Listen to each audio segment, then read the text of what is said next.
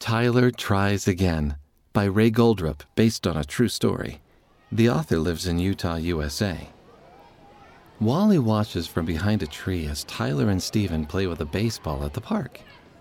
Even though he's nervous, Wally moves away from the tree and asks, "Can I play?" Steven says to Tyler. "Oh, great. It's that new kid who just moved in." Then he turns angrily to Wally and says, "Don't you think you should go home, Wally? I do." Tyler laughs. But when Wally walks away looking very sad, Tyler feels bad for laughing. The next day, while watching TV and eating a bowl of buttery popcorn, Tyler thinks, I should have laughed at Wally yesterday. I should have invited him to play with us. Uh-oh. Tyler spilled the buttered popcorn on the couch. Tyler went to his dad to tell him what happened. I didn't mean to stain the couch. I'm sorry. It's okay. Let's clean it together.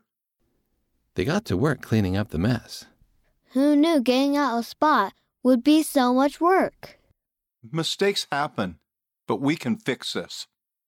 When they're all done, Tyler thinks, Something else happened that I need to fix.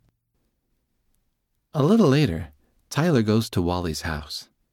I'm really sorry we were mean to you. Do you want to play? Sure. Soon, Tyler and Wally are enjoying a fun bike ride together.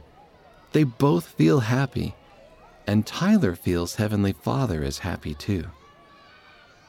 End of Tyler Tries Again, read by Wes Nelson, Kaylin Louie, and Shannon Shawn and Jean Nelson.